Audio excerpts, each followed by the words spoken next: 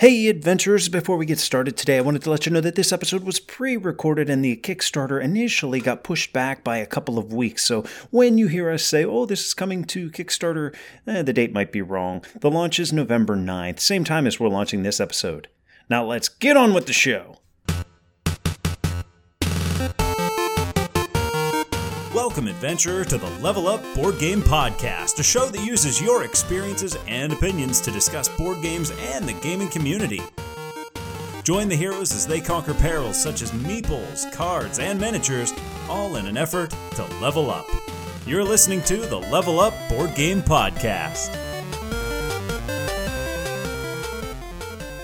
Welcome, adventurers, to episode 35 of the Level Up Board Game Podcast. My name is Patrick.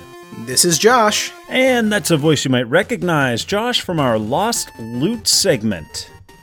Welcome, Josh, and I'm glad you could join me for this episode. You know what? It's really great to be here, Patrick. Thanks for having me on. Now, typically whenever we do a side quest, it's Scott or I will reach out to a designer, and maybe the designer has a listing on Facebook or somewhere that they're advertising that they want to, spread the word and get review copies out there or have people join them and play on TTS. This go round, you brought this game to my attention, so you've got a pretty good game to talk about today. Yes, I do. I have a very good game to talk about today. The way I found this game is that I'm part of a online playtesting group, several online playtesting groups actually, one of them being the Board Game Design Lab. And it was on that page I was able to meet Nicholas Foyner, who's actually the designer of this game we're talking about today. And through mutual acquaintances and just reaching out, I was able to playtest this game and see it into this stage where it's about to come on Kickstarter at the end of the month. And that game is Megapulse. Yes, and thanks for getting me in touch with Nicholas. We had the chance to play this together on TTS and had a really good time with it. Scott couldn't join us. We were trying to get him loaded up and logged in, and, Scott living in the middle of nowhere, his computer would not cooperate, so he didn't get to join us for the playthrough, but I thought, you know what, Josh introduced this to me, he'd played it, I haven't had you on for an episode yet, so I thought, hey, let's do Josh and I for a walkthrough of Megapulse. What do you say, you want to do it? Let's do the walkthrough. Whoa! Now that is enthusiasm.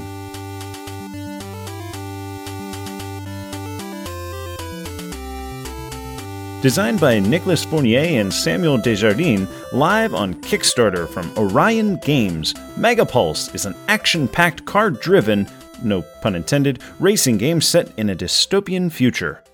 The game takes place over several rounds until a player crosses the finish line. At that point, the remaining players play out the round, and whoever's the farthest past the finish line wins the game. At the start of Megapulse, players will build a racetrack. This is pretty straightforward, but there's a 50-plus page track book that you can use, which provides a wide variety of tracks, how to set them up, how they handle, and even lore. Or you can just build it however you like. Once the track is ready, players will each select an asymmetric pilot and player board. We should note that your pilot comes with 7 base cards. These are basic actions such as movement and gaining traction, which all players have access to. At the beginning of a round of play, each player will select 2 cards from their hand and play them face down. When ready, everyone reveals their cards, and in turn order, they carry out their 2 actions. We should note that some of these cards might have a lightning bolt symbol. This simply means that this card is carried out before regular actions for the round. A simple but tactically rich decision. As you might expect, many cards allow you to move a number of spaces, say forward 3. Now here's where I need you, dear adventurer, to visualize this with me. The 3 rectangles in front of your car on the track, they oftentimes have an arrow pointing on a diagonal to the next space that you have to move to. So the rectangle in front of me might have an arrow pointing to the left. So I don't just get to go forward out of that rectangle, I go forward and to the left. The rectangle in front of that might have the same thing, so again, forward and to the left. The problem now is that the next rectangle is the start of a turn, and I'm on the outside portion of it. When I go forward, I graze the wall and I start taking damage. Not to fear, though. Some of the cards you'll play have a little traction symbol, which effectively will allow you to ignore the little arrows on the track spaces, not just for the card that it's on, but for the whole turn. This is especially important for avoiding damaging walls, but also for hitting turbo spots or repair pads on the track. As racers speed along the course, they will hit checkpoints, and when doing so, the player receives an upgrade token which can be used to purchase an upgrade. When we set up the game, a deck of upgrade cards got shuffled and 4 were flipped face up, basically creating a market. You can use your token to acquire one of these cards. Furthermore, some of these upgrades have static abilities that can be upgraded again with a token later in the race. Now there's one last phase to a player turn, and that's the Ready Up phase, in which you'll collect your cards that you've played back to your hand for the next round. In this way, you'll always have access to all 7 basic action cards, as well as any upgrades that are not one-time use only. Now there's a lot more to Megapulse than I went over in this overview. Collisions, bombs, frenzy tokens, and I especially love charging up Nitro to build up for an epic turn, most of which is accomplished through the cards that you have to work with. That said, I hope this overview gives you an idea of what to expect when you get in the driver's seat. Now let's dig a little deeper and get under the hood of this high-action racing game. It's time for the 8-bit breakdown of Megapulse.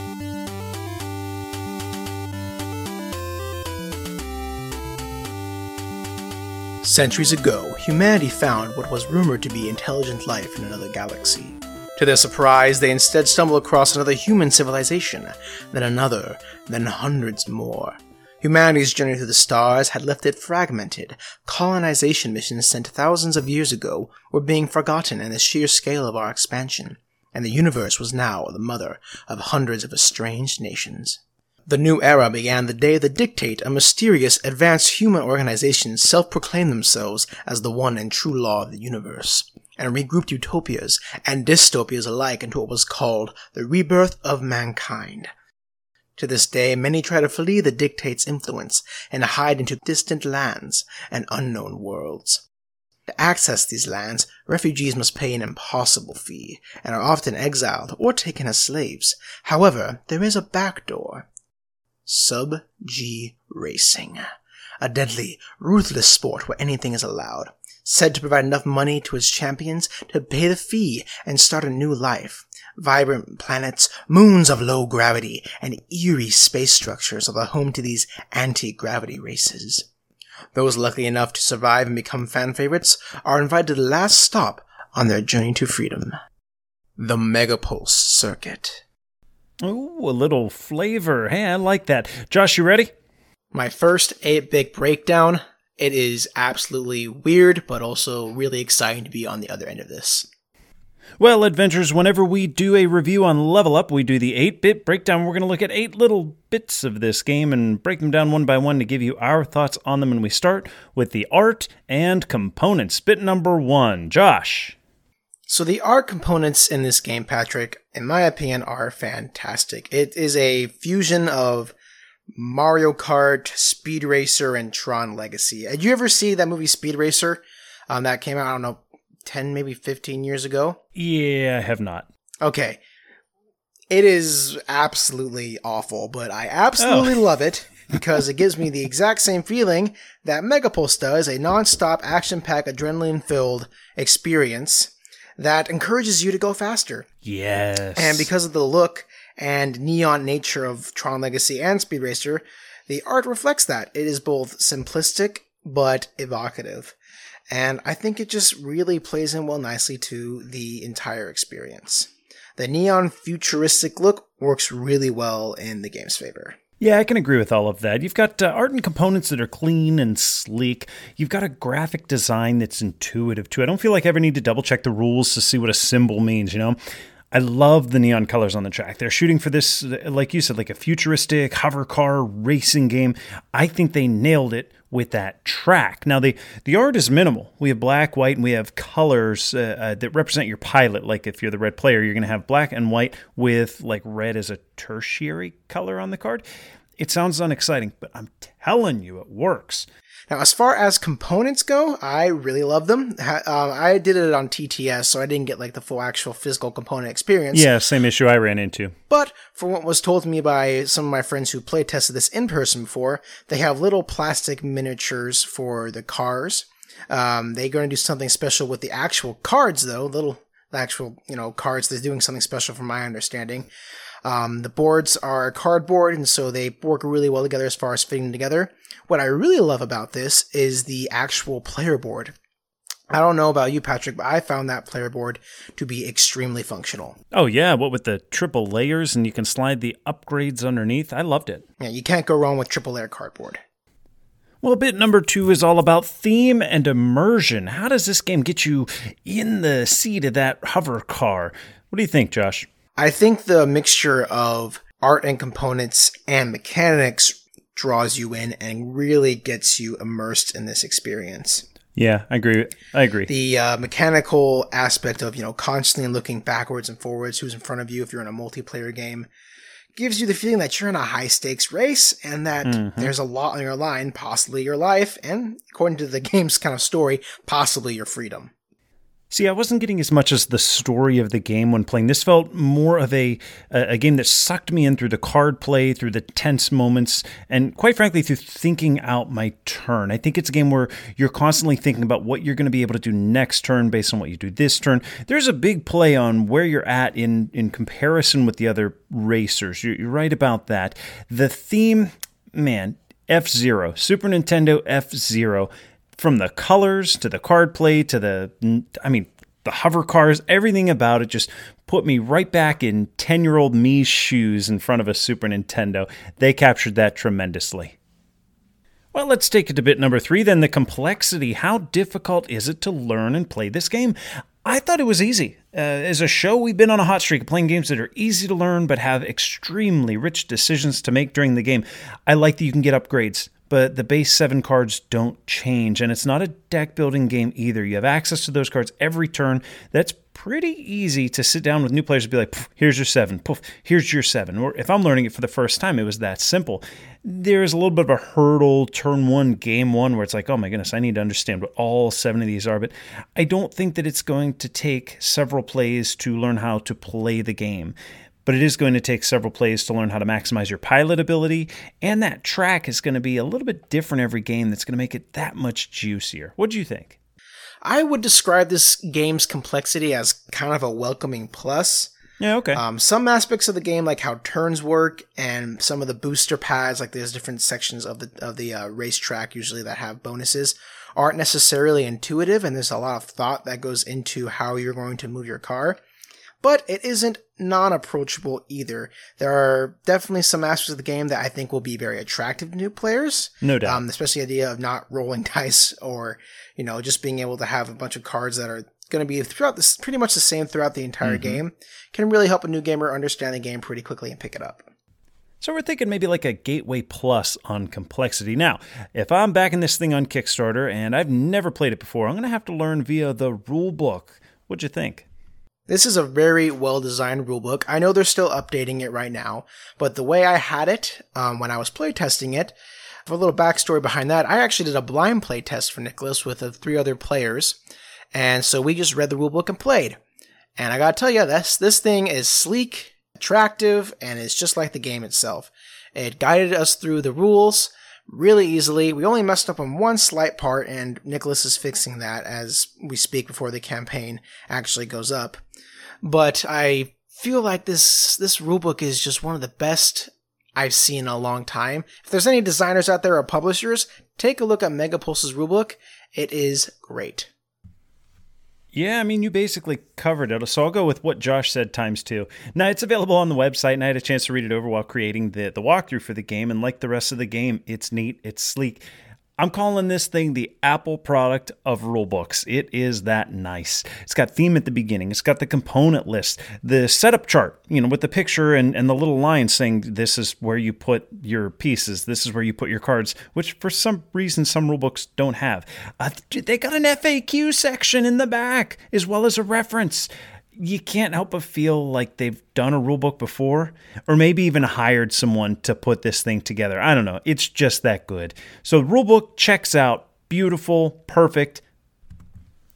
Now, what if I'm not learning the game from the rulebook and I'm trying to get better at it? I've figured the game out, or someone taught it to me. How long does it take to get good at the game or to understand the game? So let's move to bit number 5, the learning curve. This is in how long does it take for you to understand how to play. Honestly, play a lap or two and you're basically going to go, you're going to know everything you need to know in order to play this game from now until forever, basically. Now, learning curve as in how long does it take to understand how to play well? I mean, I have no idea. Some games just unfold before my eyes and I can pick out the strategies fairly easily. Like a game where each decision, I don't know, is like a math problem or a probabilities problem. I just have to think for a moment to come to a right or a probable conclusion. Megapulse threw so many variables at me that I couldn't do that. I think it'd take a long time before I start saying to myself, like, I've seen this situation before. I don't know. What do you think about the learning curve, Josh? So I would say, as far as learning curve, Megapulse is not hard to learn, but it is difficult to become very good at it. I'm not going to say the whole cliche, easy to learn, difficult to master, because I don't think that describes the game good. It just all depends on what you choose to focus on. Sometimes you have the option to, focus on a certain type of racer, focus on a certain type of car, focus on certain upgrades. There's different strategies you can do in this game to become good at it. And I think that's where the learning curve comes in, is choosing what you like and trying to push yourself in that direction. It's more in your strategic decisions. I do definitely agree with the idea that a person who has played this more often will be better at it than a person who hasn't played it, like most games. But this one there'll be a gap between people who are really good at Megapulse and people who are just starting to be good at Megapulse. Yeah, totally agree with you there. Let's move on to bit number 6. This is one of my favorites, and especially for Megapulse, where we talk replayability and variability. Well, you're always going to have access to the same base cards, so having some changes in your game based on the market is a somewhat minor variable, really. The biggest number of variables here are the track and the number of laps that you play. I can set up a track with a ton of turbo spaces, and we could be whizzing around at light speed for 2 laps. I could also set up a hazardous track with a bunch of checkpoints that we're going to race on for 4 laps. You're going to get 2 very different types of races here. And I think player count matters a lot here as well. You're going to have a different race doing one-on-one than you are with 4 people. Also, they have a solo mode coming out, and the Kickstarter is looking to introduce some new cards and additional hover cars to play with as well, so don't discount that.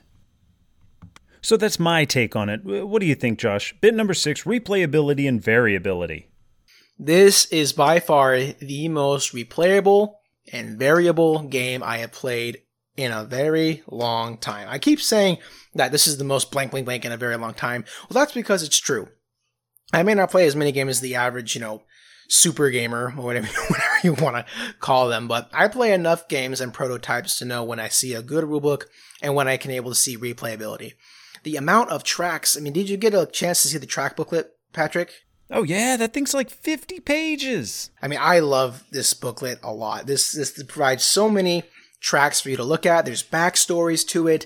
Each track has its own backstory, which just gives you more into the theme and the story and the world that this game is trying to build. And I find that really refreshing that, it's not just here's a bunch of tracks you can do, blah, blah, blah, blah, blah.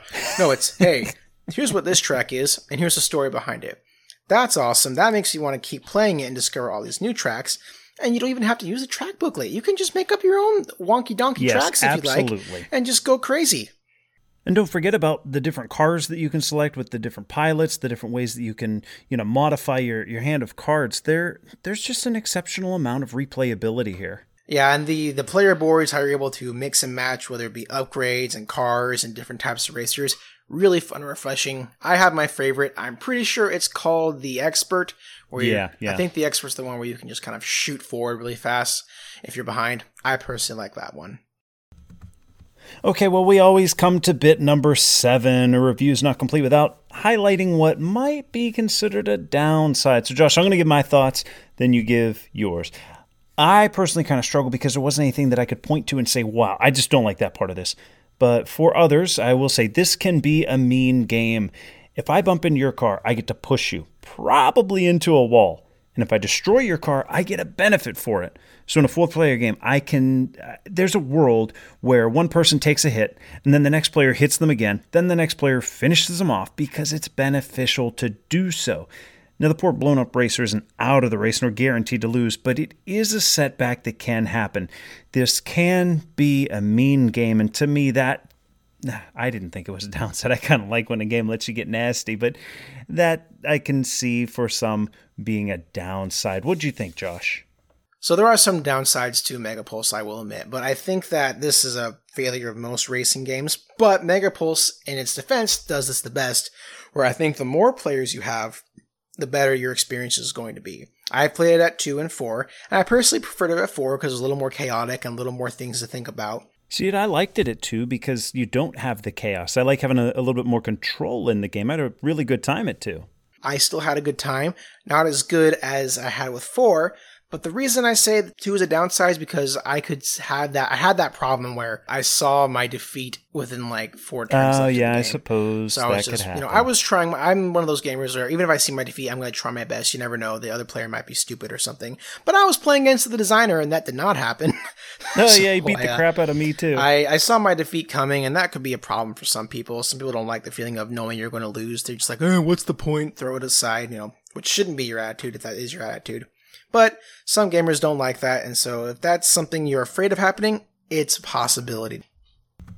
Well, Josh, as you know on Level Up, we don't like to say, how did I rate this game? We like to say, was it fun for me, and who's it for? So I'll take the floor again. Megapulse is a racing game that I can get behind. When I started getting into gaming, I was turned off by the idea of racing games because the thought of just outpacing someone isn't particularly exciting to me. Then I started to love racing games, but the one that I was playing were more like betting games. Camel Up, Downforce. It's just as much a betting game as it is actually racing. Megapulse is a racing game that is pure racing. It's a card game at heart that uses the track to introduce a wide variety of ways to utilize those cards. It feels like a game where the optimal player will often be the winner, and I like it. Now, who's it for? I think this is for gamers who want a solid card-driven racing game that offers a ton of customization from game to game. I can't stress enough, I think the base game is going to have something like 30 or more track tiles, which can make for some really fun setups, and they're adding more, I believe, all throughout the Kickstarter.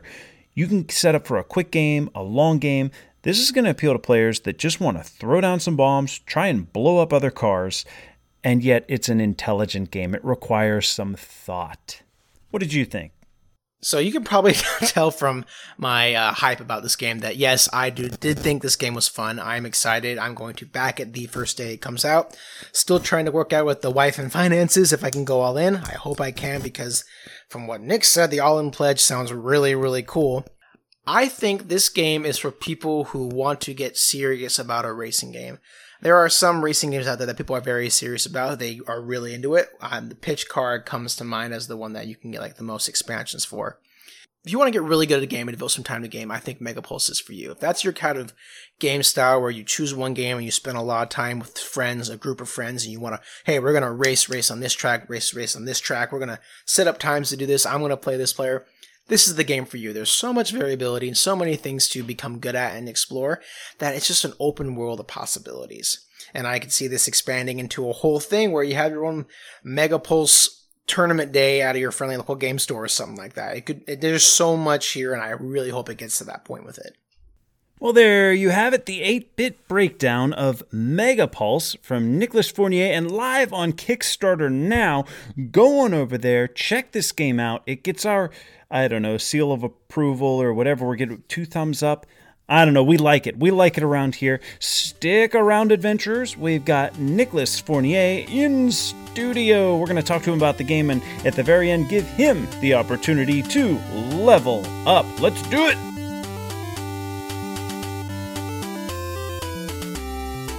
Adventurers, I have a treat for you today. I had the opportunity, as I stated, to sit down with Nicholas Fournier and play the game just a few days ago. Today, he joins us to talk everything Megapulse. Nicholas, how are you today? Hey, I'm very good. How are you? Oh, I can't complain. We've had some fantastic weather here in little western Pennsylvania. Nicholas, I want to cut right to the chase. So you've got Megapulse coming out on October 26th. I'm getting amped up for it, but I want to learn a little bit more about the designer behind the game. Now, obvious influences, we talked about it all through the breakdown. This feels like F-Zero. It feels like Wipeout. Even a little bit of Mario Kart. Like if you replace some of those bombs with red shells, I'm getting a Mario Kart vibe here. So tell us a little bit about the influences behind Megapulse. Yeah, sure. Well, actually, it's funny because we've been talking about Wipeout, F-Zero, Mario Kart all this time, but at the very beginning, Megapulse was just about one thing, which is a loss of traction mechanic in the curves. Because it's a racing game, obviously, so there's some kind of danger in the curves, right? But in Megapulse, when you take a curve, you're going to move sliding out towards the outer wall, and eventually you're going to take some damage. So that whole premise gave me an idea of a racing game where instead of slowing down in curves, you actually go as fast as possible, but just have to move sideways at some point. So kind of a racing game with side reactors on the vehicles, something like that. And that would like restrict your movement. So that just sparked an idea in my head, and I immediately snapped a futuristic theme to it because it just felt right. As we were playtesting, as we were going along, then people started to reference those games from their childhood and was like, hey, that's actually it. So we tried to make it more and more feel like those games, even though at the beginning it wasn't really meant that way. I see. So you sort of started with the mechanic and then developed the game, the theme of the game. I mean, obviously, when you have traction as one of your main mechanics that you're going to toy with, you're going to lean towards racing, but really the feel of like an F-Zero came a little after the fact, after you started to hammer out the details. Yeah, exactly. Because like, there's always the question of like the chicken and or the egg. Is that like the question of what comes first, theme or mechanic? In my case, I usually don't start with neither a theme nor mechanic. I start with a moment. So I'm trying to find some kind of moment in a game where people are excited. So maybe they exchange some looks, maybe they have a smile on their face, maybe they feel their heart pumping. And I'm trying to find like what creates this emotion for them. And usually it's some kind of compromise, some kind of dilemma they have in front of them, and they're trying to take some risk. So in Megapulse, it all started with just the risk and the dilemma of, do you want to take some damage in those curves but go faster, like play on edge all the time, or try to go safer and drive sideways and lose some of your time, like trying to have more precise movement. And at the beginning, that feeling was not even associated with a racing game per se. But yeah, it developed over time into a racing game and into one that would have more and more of a futuristic theme. Because at the beginning, we had this 80s neon synthwave style to it. And we moved more and more into some kind of more strictly futuristic setting. And you can still feel these early inspirations from the game board itself. People say it's really colorful, it's really neon, but these magentas and cyans color are really inspired by the synthwave and Tron vibes, you know. Oh, definitely get the Tron vibes. Nicholas, you said that this didn't start as a racing game per se, because you were trying to capture the moment, that risk feeling, that risk sensation, trying to capture that in the game. And I noticed when playing, it didn't feel like other racing games. I've played a handful between Flamme Rouge, Camelot, and Downforce. There are plenty of racing games out there. Do you think that there's any particular one that this is similar to? To me, it felt remarkably unique compared to other racing games, which is wild because they're all predominantly about getting around a track, but yours does things a little bit differently. Did you draw any of your inspiration from other racing games? I'm actually not really a racing game fan because I'm not a car guy. So like any racing games that have a really motor car theme to it, where you need to take care of your tires, of your engine, all that stuff, is not really my jam. As I was developing Megapulse, I had a futuristic racing theme, which I like, because I don't know a lot of people who actually enjoys cars and racing in general, but everyone loves Mario Kart, right? Everyone. Exactly. Because there's something there that people like, and it's not about the cars, it's not really about the racing itself, it's about the interactions, about placing bananas, bombs, those red and blue shells, just about the chaos, the fact that anyone can win at any time. And what question mark box, what prize you're going to open, what weapon you're going to get next. Oh, yeah. Exactly. So that's actually our main inspiration is from a video game standpoint rather than a board game standpoint. I tried a few racing board games while developing Megapulse, but none really captured the feeling I was aiming for. So that's why there's no big inspirations in the board game genre, right? Because instead of like focusing on the racing, focusing on strictly movement, we try to focus on interactions, on the moment-to-moment action. We were trying to do something that felt really cinematic in players' head. So all these upgrade cards, all these boosts on the track, everything we're trying to make it feel as if you're really there, like you are controlling the car, you feel like it's going fast, you feel like you're in control. And our simultaneous action selection also make you feel like you're trying to plan ahead, but it's going so fast you can't have all the control you'd like. So there you go. So board games, not that much inspired us. We tried to make something different, even with the theme. But in the video games, that's definitely where we took an inspiration from. And I'll tell you what, it does feel fast. There are turns, oh my goodness. In our playthrough, that last turn, I was like, okay, I can play these 3 cards. I got no speed, but if I use these few cards, I can get past the finish line. If I stay in front of him, I think I'm going to be okay. Man, I'll tell you what, you played 2 cards and you added 1 ability and you almost made an entire lap around the track. You can't do that in other racing games. There's turns where it's like, okay, I can go fast, but then I'm going to fly into this corner and I'm going to go around the edge. And if he picks a bomb card, if he wants to shoot me, I'm going to blow up. So there's a lot to consider that you don't necessarily have in other racing games. It is extraordinarily interactive between not just the simultaneous action selection and having to try and guess what they're going to do. Where's your position versus theirs? Where are you in the turn order versus the opponent, which matters. I mean, in our game, both of us, we had an ability that you had the grappling hook, for example. So you could latch onto my car and swing around with me. And I had a compensatory ability as well, where I could move up several spaces depending on how much further you were than me. So maybe there's some strategy there. Do I let him pull ahead? There's a lot of interaction going on. I want to shift focus a little bit to the art in the game, because it's relatively minimal. You know, I think of games that evoke a feeling that puts you in their realm, and you think the more grandiose the artwork, the more colorful, the more it can suck you in. Yours is there, for lack of a better way to explain it. It feels like colorful silhouettes. Like the bombs have, you can tell it's a bomb. You can tell that there's a spikes on the, things of that nature, but it's really just a combination of colors. Why that direction? Yeah, so we are trying to, on the track itself, have something more visually represented. So you see the track, you see the boost, you see the flags. But then we were trying to take inspiration from the Wipeout, Redout graphic design. So we have something very clean, minimalistic. So a lot of white, a lot of black text, but just these little squares, little design stuff that appears here and there. But in itself, it's pretty minimalistic. Trying to combine these 2 styles together, what you see in your hand as a kind of a physical UI, and then the track and in the middle, we try to have the player boards as a bridge between those 2. So you have the graphic design very minimalistic on your player board, but you have the hover car illustration that represents your car on the track. So your eye kind of flows between those elements and see a continuity in that. But the graphic design choice in itself was simply inspired by Wipeout, but also something that I really loved and wanted to explore. So it's like a 2D vector with 3 colors, right? So you have white, you have black, and you have whatever spot color that is relevant. So if I'm playing as red player, I have the white, the black, and the red.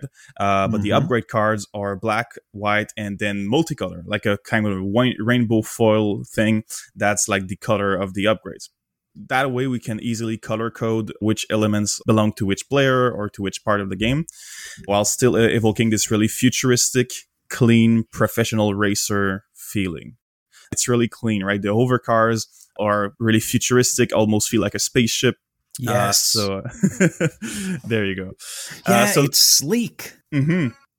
Well, I think that the art and graphic design decisions were very wise. So you do, in fact, you feel like you're in a sleek, a sharp, you said professional. It feels clean and professional. And man, when you're getting that car going, you feel it. You get sucked into this world through what you said is a relatively minimalistic art style, but it's appropriate for this game. And all the wild, all the color, everything that's popping, it's on the racetrack. And I love that. It makes it really easy to tell what I'm doing with my hand, really easy to see what's going on in the market while still getting sucked in. Right now I'm looking at my car and now I'm on the track. Now let's see what happens. It pulls out that racing emotion. Now, the Kickstarter's live. I'm sure we have some listeners coming from Level Up that have never even heard of Megapulse. Maybe they saw it on Kickstarter. Maybe some folks saw that it was up there and they wanted to learn a little bit more about the component quality. Tell us, what are we going to get in that box when we open it? Tell me about the race cars, the cards, everything component. Yeah, so the first thing that people really liked is actually the player boards are triple layered. So is that even possible? It actually the Big Mac of player boards. It's no harder than just sticking a third layer to a two-layer board, so it's really easy. But it's actually quite practical in our case because we have some upgrades that are passive upgrades that need to be slide under the player board, right. But they are divided in half because you have two levels on them. So depending on which side you put them under your player board, there's a different ability there. So having three layers assure us that we can slide it under easily, and there's a stop of cardboard that stops the card from going too deep, so we only see the first half of the card. And then all these little tokens that go into our player board, our speed gauge, our nitro gauge, these whole tokens that serve as kind of a visual of how much your hovercar is broken, as well as being an actual representation of your health points. You will be moving these a lot. Yeah, exactly. So having that triple layered board helps us have this really good feeling in hand, as well as a really practical use to them. Then for the miniatures, we have these 4 miniatures for each of the hover cars. There's miniatures for the bums. And we do have an early stretch goal really early on the Kickstarter, which is to have better models for them, more detailed, the bombs having these cool effects of maybe being exploding, and the hover cars as well be really more detailed and more interesting to look at. The big thing is really the tiles, right? The track tiles. Mm-hmm. So there's actually 32 track tiles in the box. Holy smokes. And it takes about 12 to 14 tiles to make one racetrack. So there's enough for you to make all kinds of crazy tracks. Tiles that helps you divide the track in two and join them back together, so you can create shortcuts, you can create some weird loops on the side. There are tracks that help you make even harder curves. The track that we played on had a whole bunch of little boost spots, so like you run your hover car into that spot and it's like, oh, you get a free jump forward. Man, I tell you what, you can play. You built our track, we had a limited amount of time, so I could tell by the time we were done, okay, he built this to be a quick track, because man, you could hit one and it'd shoot you forward twice, and then as long as you bump to the left, you'd shoot forward 3 more. You could also build your track to not have any of those. Exactly. So we have some tracks we have a track booklet, right? Which suggests a bunch of tracks in case people just want to have a few options available. And in these tracks, there's a bunch that don't have that many boosts on the track. So if you want to play more either casually or professionally, because if you're playing with no boost tracks, then we really get to see like who is playing the best, because there's no like help on the track. You're not going to get compensation. Sure. No, I'll never play with that. So there's like many things you can do, because there's a bunch of tracks that don't have them, a bunch that have them, and the fun part is mixing, matching them together. They're made so that when you mix 2 together, the end of one creates some kind of cool decision with the beginning of the other. They will either create a part where one side is faster, but the other side has a repair pad that helps you repair, or one that will push you in the wrong direction for the curve, but gives you some kind of cool bonus. Track is really a cool part of the components. And then if I look behind me, because I actually have the game right there, that there's the cards. I know we might talk about. What you got to do? Hold them up to the camera so that all the listeners can hear it. That's right. Oh, that is a sight to see. Look at all those bits. Yeah, there's a bunch of bits right there, because I was divided into die cut patterns. That's what we're looking for. But the cool thing about the cards is we have some feedback at Gen Con, because we chose to laminate the cards to make them stronger, more resistant for many playthroughs. And what kind of feedback did you get from that? People really love the plastic feel of the cards. Yeah. They said it felt more durable, even more futuristic, and it felt really great in their hands, having this high quality card cannot bend, like the plastic just stays. It's not just another game card. This is a chunky piece here. Yeah, exactly. We are trying to find a way to have that maybe as an add-on, as a stretch goal, I think, to have the cards be plastic, because that would be really awesome. And right now we're discussing whether we want the cards to be plastic or have some kind of metallic foil on the cards to have them pop out even more. So the colored part on the card could have some metallic ink on them. Some of those 4-color ones from the market with the rainbow, exactly, with the rainbow on it. Yeah, Man, the those upgrade things cards would pop. Even when we were doing a playthrough, I thought he has got to add holographic foiling to some of these. To your point, so much of it is black and white, and then you have a little bit of color. That would pop. Oh, definitely. So that's the question, because plastic cards, you can't really do that process of having some kind of holographic thing. Even if you could, you'd lose a lot of it because the plastic has enough sheen in the light anyway. Yeah, exactly. So we're trying to figure out which one would be cooler, and maybe have the second one as an add-on for people who wants to replace their normal cards with the other. Right. So there we go. We have like multiple pledge levels, as many Kickstarters, with deluxe components, and then the ultimate version that comes with a bunch of free add-ons and even more deluxe components. So there's a bunch of things to be talked about like components if we go into these higher tiers. You know, Nicholas, that's actually the next thing on the list is all things Kickstarter. We're live right now. We have a base pledge, a deluxe pledge. I want to find out about these add-ons. Spill the beans. Yeah, sure. So there's a bunch of things we want to do with this game. Crazy ideas we've had along the way. Many of them come from you, the players who played at different conventions on TTS and gave us all good ideas. I gave Nick some of the best ideas for this game. Oh, yes. They're all these ideas are Patrick's. So what we're trying to do is actually raise enough money to be able to print these add-ons. So as we raise more money, as a stretch goal, we're going to be able to unlock a new add-on for people to purchase, Sure. right? There are some classic stretch goals. There are some stretch goals that come as add-ons. And the more money raised, the more we'll be able to fulfill our dreams and make everything come true, right? As of right now, the different stretch goals include new track tiles to create even more crazy tracks, pilots, new race tracks in the track booklet, new game modes as well, because this is a heavily modular game. It even comes with different game modes. So we have racing modes, which are all about racing fast, and derby modes, which are all about like hitting each other and trying to be the last man alive, or doing some kind of other mini game. Yeah. So we have new game modes coming as stretch goals, and some new upgrade cards. Now, one that I'm pretty excited about in the stretch goal, other than the stuff that are like normal quality upgrade, like linen finish and black core for the cards, is pilot art, right? So right now it's just silhouettes on the pilot tiles. Mm-hmm. So we are trying to make them have like just full artwork for the pilots, which would be really cool to see them finally alive, other than not being just a basic silhouette, right? Right. Get the actual representation of them. That would be cool. Mm-hmm. And then the game tray as well would be interesting to unlock. Yeah. So game trays are known for having all kind of crazy ideas of how to make your life easier when storing components and when playing the game. So we have them that as a stretch goal. Unlocking that, like if by the time you listen we don't have that unlocked already, make sure to pledge just so we can have it, because it's really, really awesome.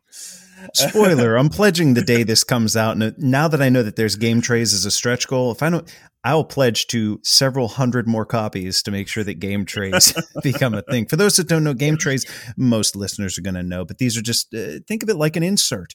They're little trays that all of the bits and components that you're going to play with store in the box in these plastic trays. So whenever you want to play the game, you just take out the plastic tray, set it down, pop the lid off, and look at that. There's our market. Take this one out, pop the lid off. Look, there's all of our damage markers. Makes it really easy to set up and tear down a game.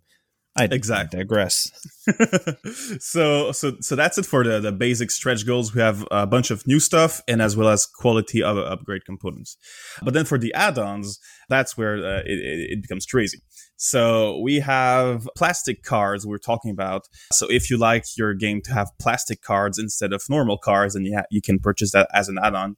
We have the resin pieces, or acrylic pieces, sorry. So for the frenzy tokens, the upgrade tokens, the shield tokens, all these little tokens, you can have them not as metal tokens, but as acrylic pieces These feel really great in hand. They feel really high quality. Oh, yeah. We have miniatures add-on. I'm sure there will be an official name by the time you listen to this during the Kickstarter. Instead of having these 3D cardboard stuff for the 3D flags or just a cardboard piece for the grapple token, we're going to have them as full-on miniatures you can place on the track. So the checkpoint could be a plastic piece over top of it. Exactly. And then the grapple token that goes under the other hover car would be a full-on miniature. We see the grapple, we see the car being grappled. Then we have 2 bigger expansions. So these will be expansion boxes. Soul Flux. In Soul Flux, you have 2 new racers, 2 new hover cars. So in terms of hover cars, we have some kind of Ray Menta mystical hover car that's going to be a turquoise teal color. Then there's a big one, like a really, almost feels like if you're racing in a tank, right? It's a really big one. That's going to be the orange one. And he has extra HP. They come with both their pilots. So there's the Mystic and the Colossus. The Mystic can actually spawn some ghosts on the track that race with him. And the Colossus has some kind of crazy combo effect that when he takes damage, he moves even more. I take it that's a slower moving car to begin with that well, you said higher health. So it's like, okay, he must not move as quick. But there you go. You start comboing things together and he can keep up. Exactly. There's the flight expansion included in that Soul Flux expansion. So we have the Mystic, you have the Colossus, you have these 2 cars, but you start adding some 3D cardboard jumps on the track. Ooh. And when you take these, you gain the flight property where you're starting to fly and you move even more. And there's a bunch, all kinds of cool properties, but it comes with a few track tiles and few upgrade cards that specifically interact with that flight mechanic, so that you can get even more from that. So excellent. That's a Soul Flux expansion. Then we have the Echo Flash expansion, adds also 2 overcars, 2 pilots. So we have the Prodigy and the Hacker. So the Prodigy has some sponsor cards, so they have more cards in their hands that are his sponsors, and they all have some crazy effect.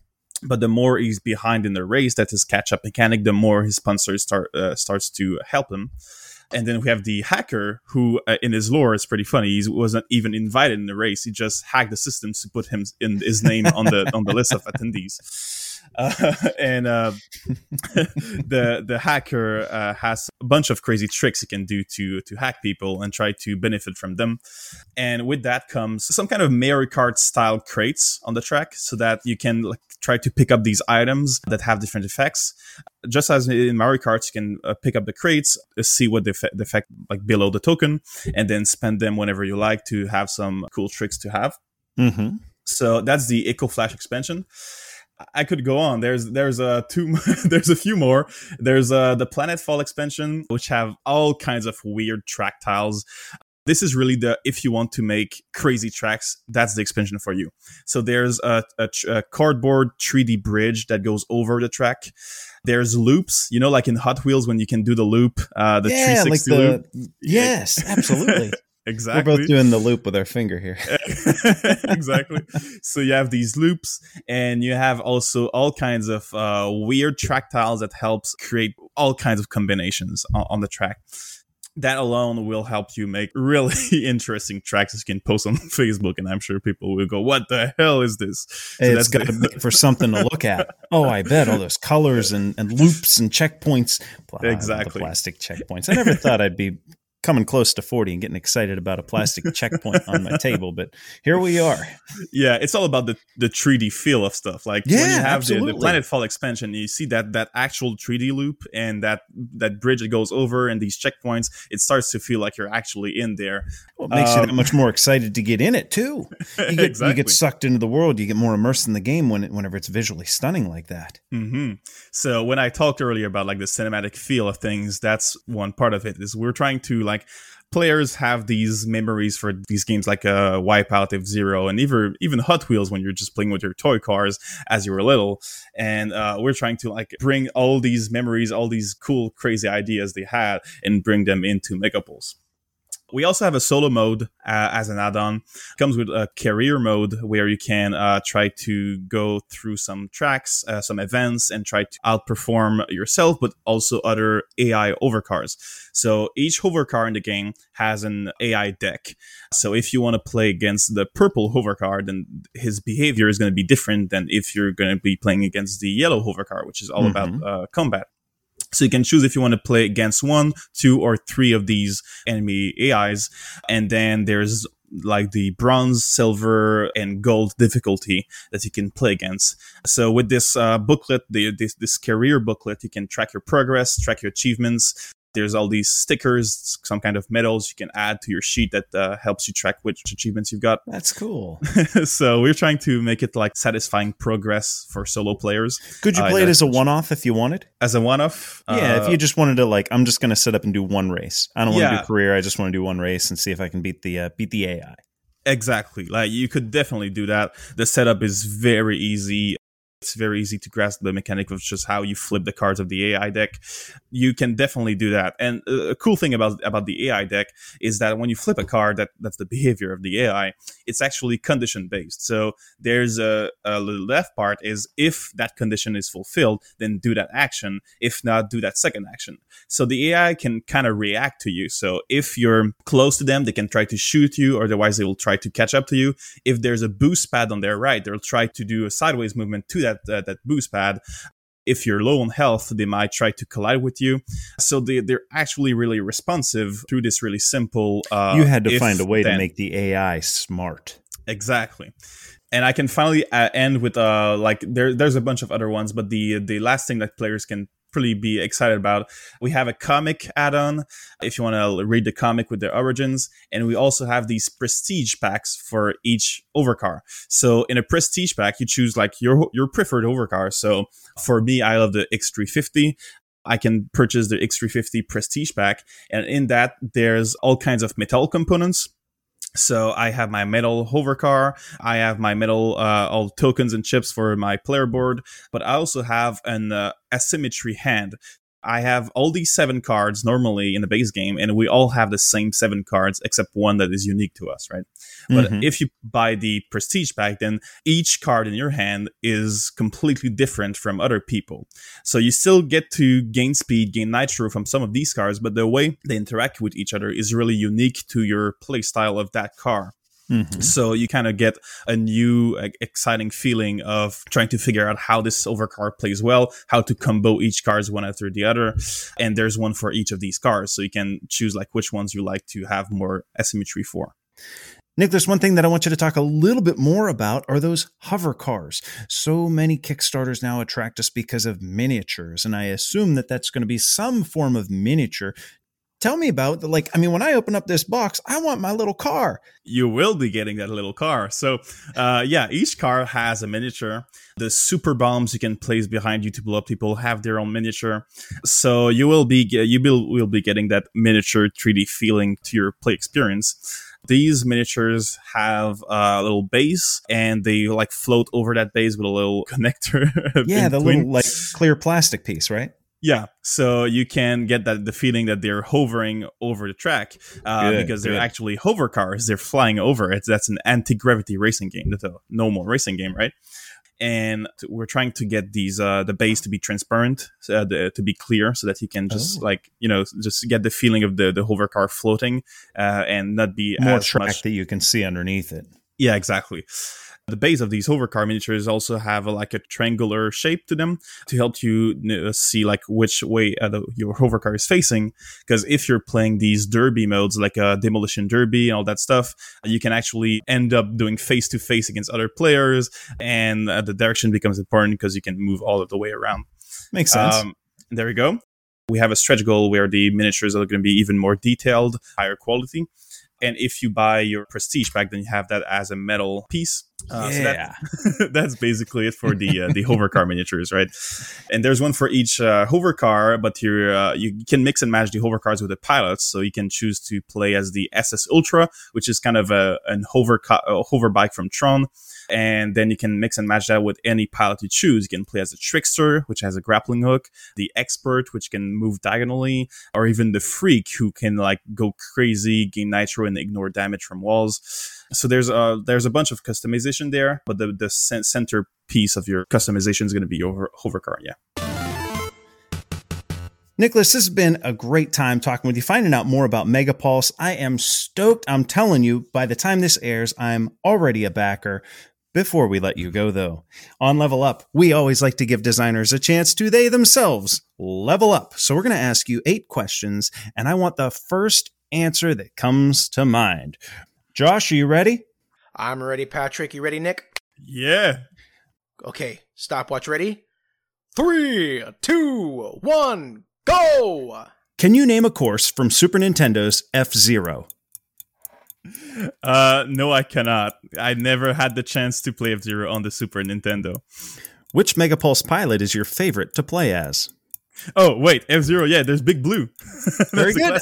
Okay, we'll count it. Which Megapulse pilot is your favorite? The Freak. I love the Freak. Pittsburgh is famous for its 3 rivers. Can you name one of them? Oh, God, I'm from Canada. I can't. How do you say level up in French? Augmenter de niveau. If you were I'm glad we just have to say level up. If you're watching a movie with a character named Andy Dufresne, what movie are you watching? Andy Dufresne. Oh God, I'm bad with actor names. I don't even know who he is. Can you name one of the many playable races in Twilight Imperium?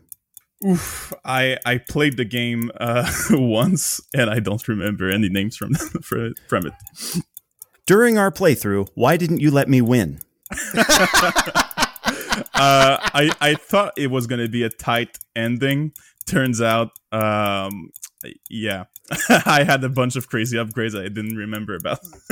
Last question. I notice you have on a Megapulse t-shirt. How do I get a hold of one? Oh God, send me a DM. I can try to find you one. And time. You know what, Nick? I think that's a level up. We might not have given it to you, but you came through with Big Blue in the last moment. Now, you know what? Maybe that's not a... You know, Patrick, I'd say that's a level up. It's always a level up. That's the dirty secret. The rivers... Yeah. Oh, geez. You know what? We're from Pittsburgh. I don't even think I can name the rivers. There's Allegheny...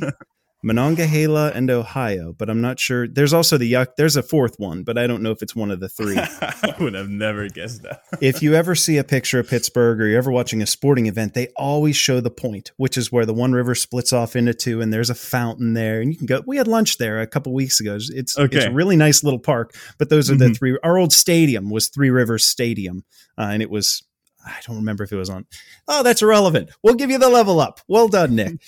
Thank you.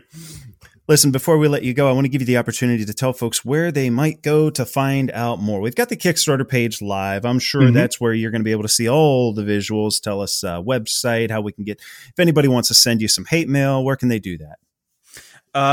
So you can actually go to our Facebook group, Megapulse, because we are really, really present there. We talk to our fans. We listen to feedback. We schedule TTS playtests.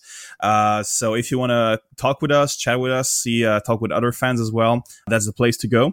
And if you want to just stay updated on the game, we have our website, which I'm sure we can probably link in the description of this podcast. Absolutely.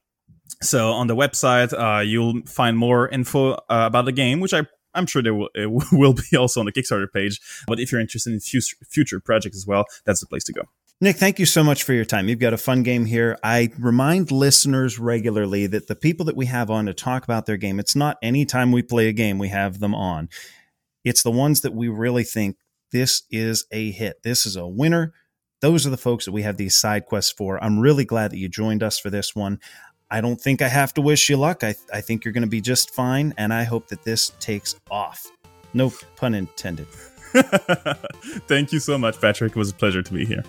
And of course, Josh, thank you so much for being a part of the show today, for being a part of the show in your Lost Loot segments. I'm going to leave the sign-off to you. Thank you so much for joining us, adventurers, and remember, keep your campfires warm and your swords at hand, because you never know when you might have a chance to level up. Thank you so much for joining this adventure of the Level Up Board Game Podcast. We encourage all adventurers to check out our website at levelupgamepodcast.com. There you can submit your thoughts and audio to be used in a future episode. Please consider rating us on iTunes, like us on Facebook, follow us on Twitter, and join the Board Game Geek Guild, Guild 3722. Music for the podcast provided by Adam Haynes. Learn more at adamhaynesmusic.com. And remember, you can spend another night on the sofa, or you can get some friends together, get some adventures on the table, and level up.